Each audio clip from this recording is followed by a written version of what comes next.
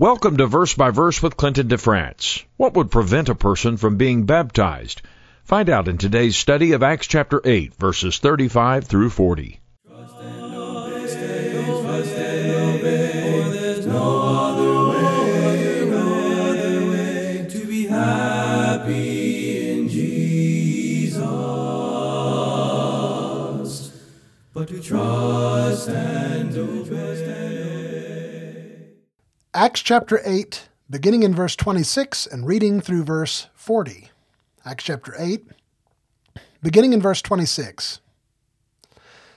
Now an angel of the Lord spoke to Philip, saying, Arise and go toward the south, along the road which goes down from Jerusalem to Gaza. This is desert.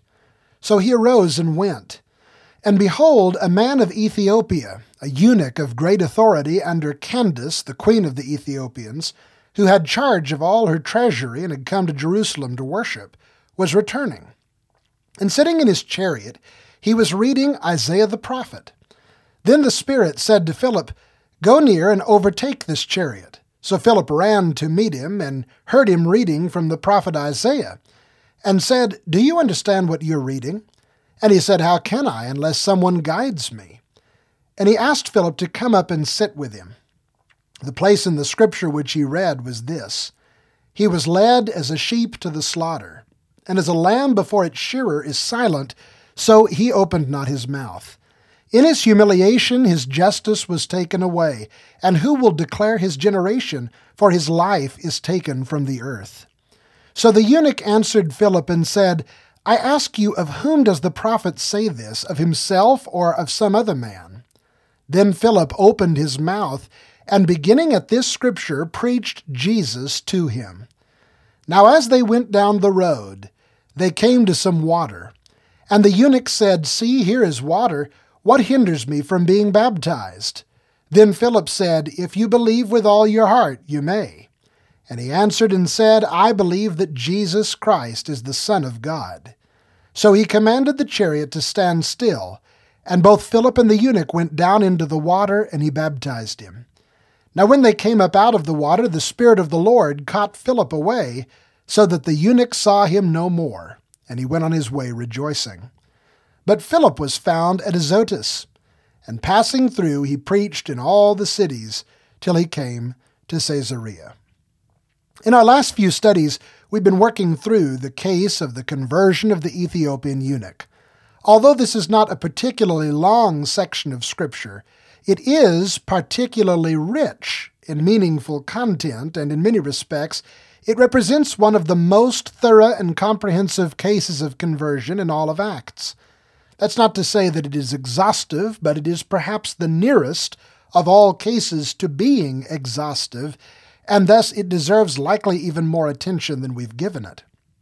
First, we considered in Acts 8:26 through 27 the extraordinary circumstances that led to Philip the evangelist meeting a remarkable man in an otherwise uninhabited place in the middle of the country. And we saw some visible manifestations of the normally invisible divine initiative in bringing those with hungry hearts into contact with God's power to justification. The man was introduced by Luke as an Ethiopian, a eunuch of great authority in the royal cabinet of the Queen Mother, or the Kandake of Ethiopia, and a devout worshiper of the one true God, who had traveled all the way to Jerusalem from his homeland, a journey of more than 1,000 miles one way, to worship. We noted that everything about this man would seem to justify him in the minds of modern thinkers. He came from a remote country with its own culture and religion, and our pluralistic society would say that he and his people had their own truth that was obviously sufficient for them. But this man would have disagreed. He did not believe that the historic religion of the Ethiopians was sufficient, because he had somehow become a worshiper of the God of Israel. And furthermore, he was a devout and sincere worshiper.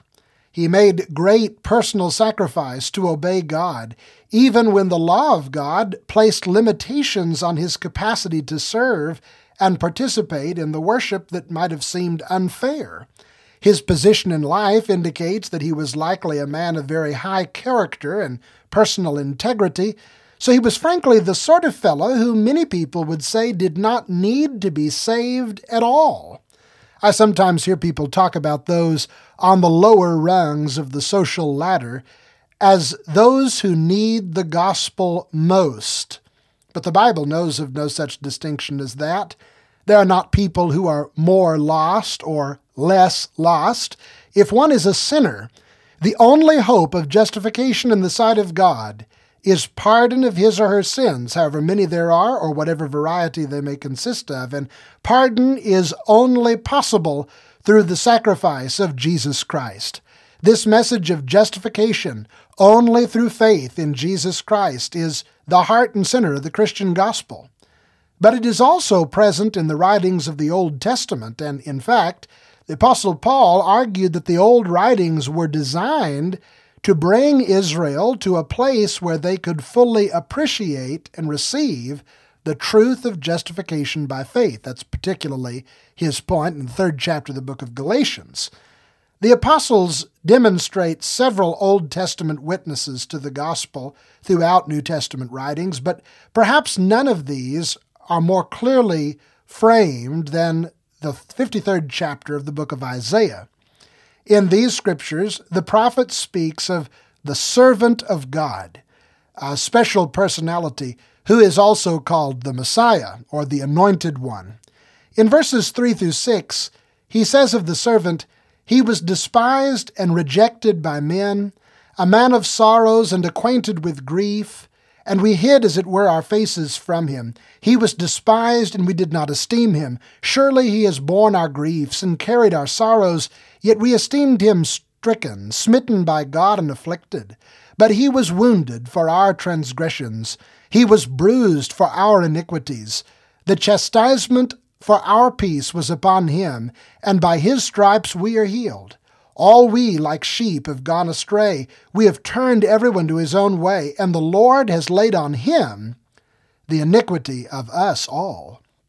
From the earliest days of the Christian faith, the followers of Jesus have seen his sufferings throughout his life and ministry, but especially on the cross, clearly portrayed in these words. And in the mighty providence of God, this man of Ethiopia had come to possess a copy of the scroll of the prophet Isaiah. And the place in the scripture which he read was the verses immediately following those we have just now read, so he had read them too. He had seen Isaiah's account of the suffering servant, and he was continuing on in verses 7 through 8. He was led as a sheep to the slaughter, and as a lamb before its shearer is silent, so he opened not his mouth. In his humiliation his justice was taken away. And who will declare his generation? For his life is taken from the earth. However, apart from the knowledge of Jesus' life, teachings, and ministry, Old Testament passages like this are shrouded in mystery and devoid of any intelligible meaning. So, when Philip appeared and asked him if he understood what he was reading, the eunuch answered Philip and said, "How can I unless some man guides me? I ask you, of whom does the prophet say this? Of himself or some other man?" Then, the Bible says in verse 25, Philip opened his mouth. Now that might seem like a very unnecessary comment because obviously if a man is going to speak, he's going to open his mouth. But this is a Hebraism, a Jewish figure of speech, for speaking with authority. You're going to find it occasionally in the narratives of the teaching of Jesus.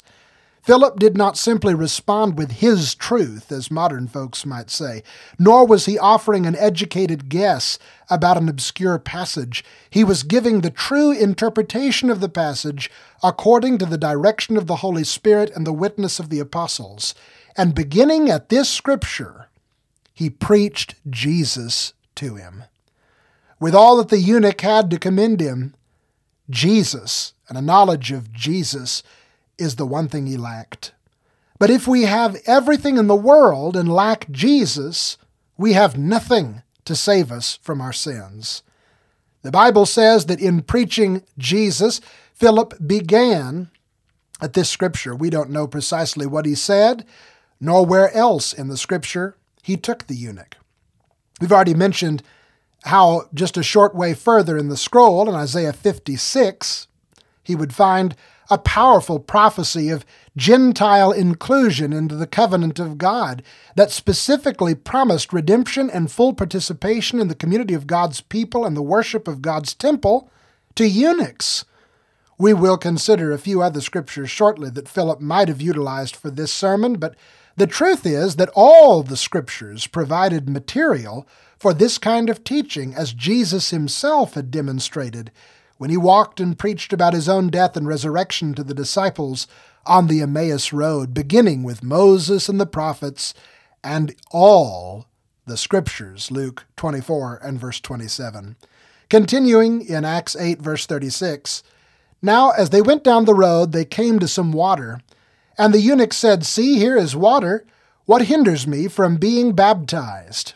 Some readers are surprised to find water in a place that was earlier described as desert, but you may remember from a previous study that the term desert simply means deserted or uninhabited, as in the NASB footnote. We mentioned before that Dr. Barclay, who visited this region in the 19th century, described it as one of the most fertile and lush areas he had seen in his life. There have been several attempts to identify the precise location, but we're content to receive the testimony of both Luke and the eunuch that they came to some water. But what's especially interesting is that when they came to some water, the eunuch urgently requested baptism. The question, "What hinders me?" carries the idea of a deep longing for something with a willingness to do whatever is necessary to make it so. But it also carries a confessional connotation. It shows us that the eunuch had accepted Philip's preaching, and he realized that through Jesus the Christ, he too was welcome to enter God's kingdom. Earlier in this lesson, we emphasized the things that would cause people to justify and commend this man, but in reality, his own focus would have been on the things that excluded him from the God he believed in and longed for. He was a Gentile, and he was a eunuch, doubly distanced from fellowship with the Creator under the Mosaic covenant.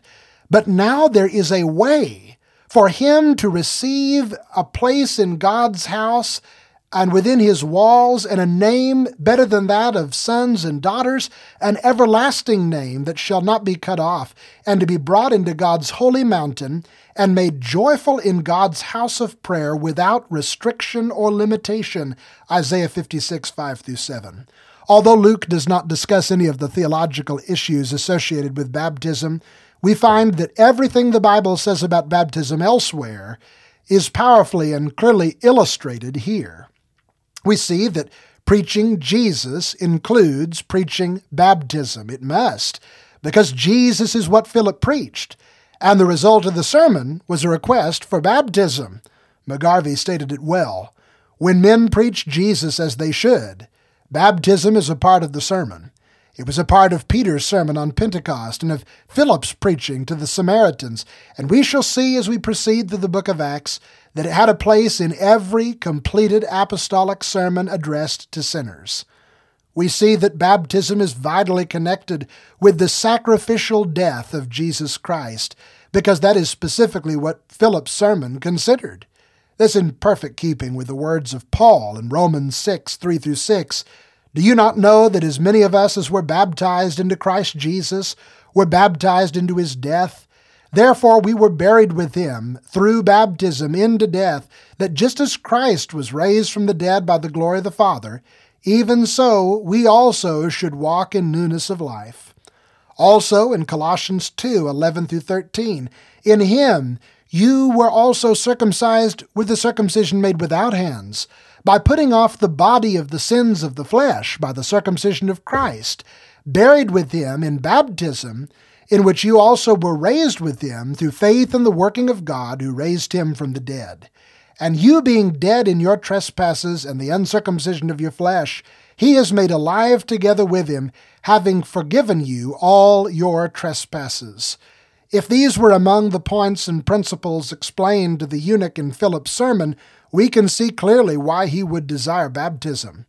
In baptism, he would be united with the sacrificial death of Jesus about which he had just read and learned, and he would himself die to sin and receive new life in Christ. In baptism, he who could not be circumcised in the flesh and was hopelessly excluded from the full blessings of the covenant made through Moses would be circumcised in his heart by union with the death, burial, and resurrection of Jesus in baptism, and be made alive with him, having all his trespasses forgiven. Note also that he desired immediate baptism. That's always the pattern in the book of Acts, and it supports the point that baptism was something considered essential to a person's salvation. It must be tended to without delay, even if it meant pulling the chariot over in the middle of nowhere. When one hears and believes the apostolic message about baptism, that it is in order to the forgiveness of sins, Acts 2:38, then reasonably it becomes a matter to be attended to the same day, Acts 2:41, that very hour, Acts 16:33, immediately, as soon as the water is available. There are some challenging issues associated with verse 37. In fact, you may notice that in some translations, verse 37 is not even present. We're going to have a special study discussing this verse and these issues, but for now, we will continue on in verse 38. So he commanded the chariot to stand still, and both Philip and the eunuch went down into the water, and he baptized him. The expression, both Philip and the eunuch went down into the water, and the subsequent statement of verse 39, that they came up out of the water, does not describe the act of baptism itself, because the text says that after going down into the water, he baptized him. But they do make it exceedingly clear that immersion was the mode of baptism, and is in fact the meaning of the word, because if sprinkling or pouring were the method employed, it would be utterly unnecessary to go down into the water. That is, for both Philip and the eunuch to enter the body of water. In fact, we suppose that any thinking man taking a long journey through the Palestinian wilderness would bring some canteen of drinking water with him, and thus if baptism could be accomplished by the mere application of a little water, then they didn't even need to stop the chariot to tend to the ordinance. It is difficult to understand and to process how religious people can be as dishonest as many have been when it comes to this account. In the Expositor's Bible, Dr. G.T. Stokes describes the scene this way. The Ethiopian eunuch baptized by St. Philip in the wilderness could not have been immersed. He came to a stream trickling along, scarcely sufficient to lave his feet, or perhaps rather to a well in the desert. The water was deep down and reached only, as in the case of Jacob's well, by a rope or chain. Even if the water could have been reached, common sense, not to speak of any higher motive, would have forbidden the pollution of it, an element so needful for human life. That's page 143 of that commentary. And yet Luke says, both Philip and the eunuch went down into the water, and they came up out of the water. Nearly all ancient artwork of this scene depicts the baptism of the eunuch as a little stream of water being poured on his head from a clamshell or something like that. And yet Luke says, both Philip and the eunuch went down into the water, and they came up out of the water. And it was when they were both down in the water together that Philip baptized him. That is, he immersed him. He buried him with Christ. That's the meaning of the word baptism, and it is the clear representation of the scene according to Luke. Verse 39 says, When they came up out of the water, the Spirit of the Lord caught Philip away, so that the eunuch saw him no more, and he went on his way rejoicing. But Philip was found at Azotus, and passing through he preached in all the cities until he came to Caesarea. This is a rather shocking conclusion to the account. The Holy Spirit again intervenes, but this time to mystically translate Philip from the scene and carry him 34 miles away, where he resumed his preaching tour in all the cities, evangelizing as before until he came to Caesarea, where he evidently remains for more than 20 years, and we will meet him again in Acts 21 and verse 8. However, we are especially interested in what happened to the Ethiopian man. Luke simply says the eunuch saw Philip no more, and he went on his way rejoicing, and thus it appears that Luke was not especially interested in his post-baptismal case, and he wants his readers to simply go on their way as well. However, I suggest that is not the intention of Luke at all. While there are some clear and helpful points to be drawn from what is plainly said, for example, that joy follows immersion in water for the remission of sins, which is not at all surprising because it lines up perfectly with what we saw in Philip's work in Samaria, Acts 8, 5-8 and 13, yet there are also some major questions that we need to answer as best we can. There's certainly some extraordinary features to this account, namely the interventions of the angel and of the Holy Spirit. McGarvey has well observed that these supernatural interventions were likely never known by the eunuch himself. Listen to this quote from McGarvey's new commentary on the book of Acts.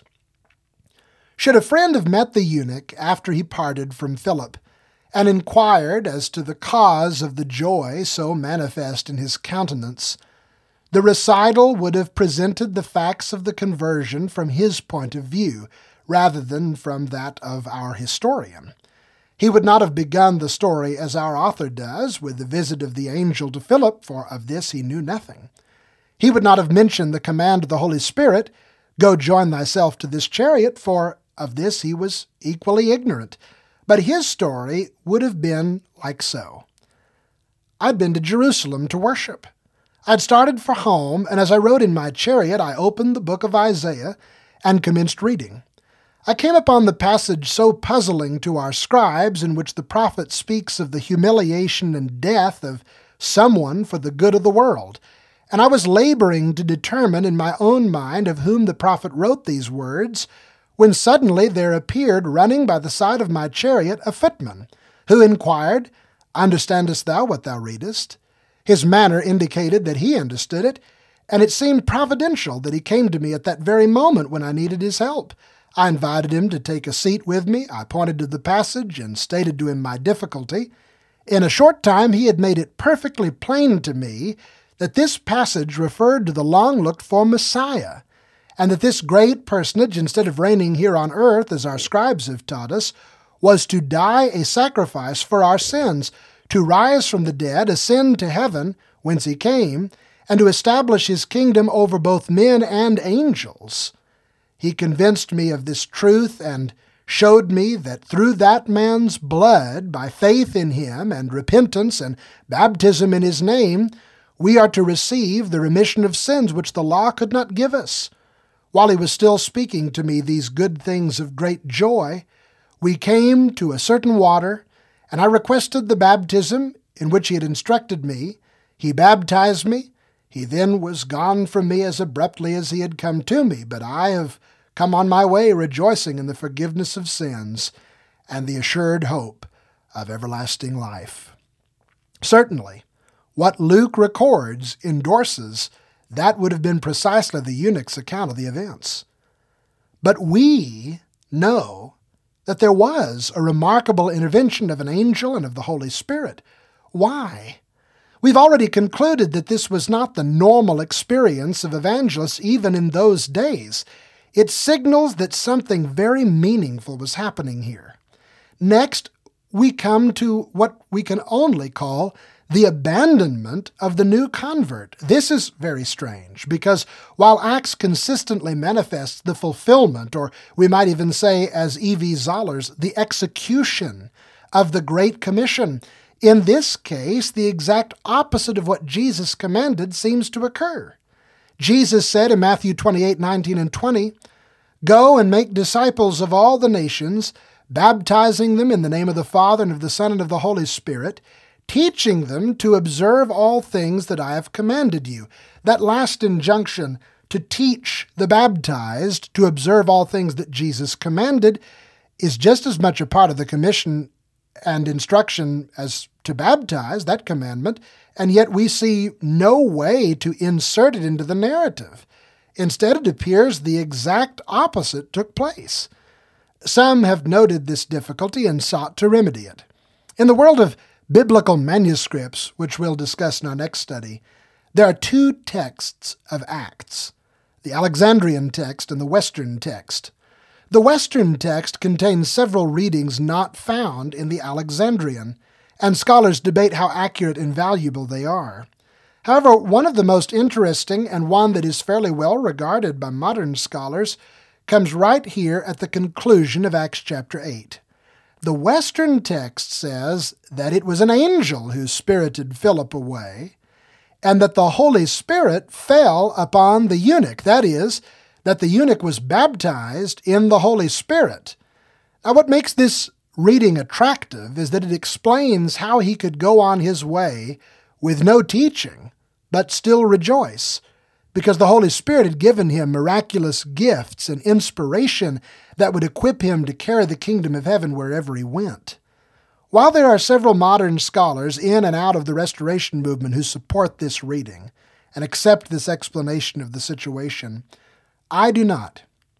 As we're going to see, the Western text seems to be embellished in several respects, and while some of those embellishments might be helpful in some ways for our interpretation, this one actually works against what the rest of the book of Acts says about the baptism in the Holy Spirit. Everything we read about Spirit baptism in the two occasions where it clearly occurs, Acts 2 and 10, indicates that it was a sign for the Jewish believers manifesting the inauguration of the kingdom of God. Yet that would not be the case here because no Jewish believer was present. Philip had been caught away. Holy Spirit baptism was a phenomenal event intended as a sign. It was not a replacement for the laying on of the apostles' hands to impart the gifts of the Spirit. So then, if the Western text does not have the answer, what is the right solution to the mysteries of this account? I believe the answer lies in points we've already made about the way the ancients view Ethiopia. In previous studies, we've shown several examples in Greek and even biblical literature in which Ethiopia was called the ends of the earth or the uttermost parts of the earth or some equivalent expression. Remember that in Acts 1:8, Jesus said, "You shall be witnesses to me in Jerusalem and in all Judea and Samaria and to the end of the earth." Here in Acts 8, Providence guided an evangelist into the second stage of that evangelistic program to Samaria, and after the establishment of the congregations in Samaria, God intervened in extraordinary ways to get the gospel to a man who had come from the final region, the ends of the earth. And by bringing the Ethiopian man to Christ and sending him on his way with his discipleship incomplete, God was in a sense planting a flag for Christ's kingdom in the uttermost parts of the earth, promising that the kingdom would follow him, and soon he and all those among his people who desired it would be brought to the fullness of the knowledge of Christ. In the 68th Psalm, David prophesied of the ascension of Jesus Christ and the establishment and growth of his kingdom to fill the whole earth. Verses 17 through 32 say, "You have ascended on high, you have led captivity captive, you have received gifts among men, even from the rebellious, that the Lord God might dwell there. Because of your temple at Jerusalem, kings will bring presents to you, till everyone submits himself with pieces of silver. Envoys will come out of Egypt. Ethiopia will quickly stretch out her hands to God. Sing to God, you kingdoms of the earth. Oh, sing praises to the Lord." The ancient church historian Eusebius was just one of many Christians throughout time who saw the conversion of the Ethiopian eunuch as a fulfillment of this prophecy. And he called him the first fruits of believers throughout the world. Surely Philip must have assured him that God would quickly come to the outstretched hands of Ethiopia to spread and share the salvation this man had found with as many others so that the earth might be filled with the knowledge and glory of the Lord, like the waters that cover the sea. He could go on his way rejoicing, because the kingdom was spreading. He was the proof. It was coming even to his home. Thanks again for listening. Please subscribe to keep up with our weekly releases as we continue through the Scriptures together. Verse by Verse is brought to you by the 11th Street Church of Christ in Tulsa, Oklahoma. You can contact us at tulsachurchofchrist@gmail.com or visit tulsachurchofchrist.com. When we walk with the Lord, when we walk with the Lord, in the light of His Word, in the light of His Word, what a glory He sheds on our way, sheds on our way. While we do His good will, while we do His good will, He abides with us still, He abides with us still, and with all who will trust and obey, trust and obey, trust and obey, trust and obey. For there's no other way to be happy in Jesus, but to trust and obey.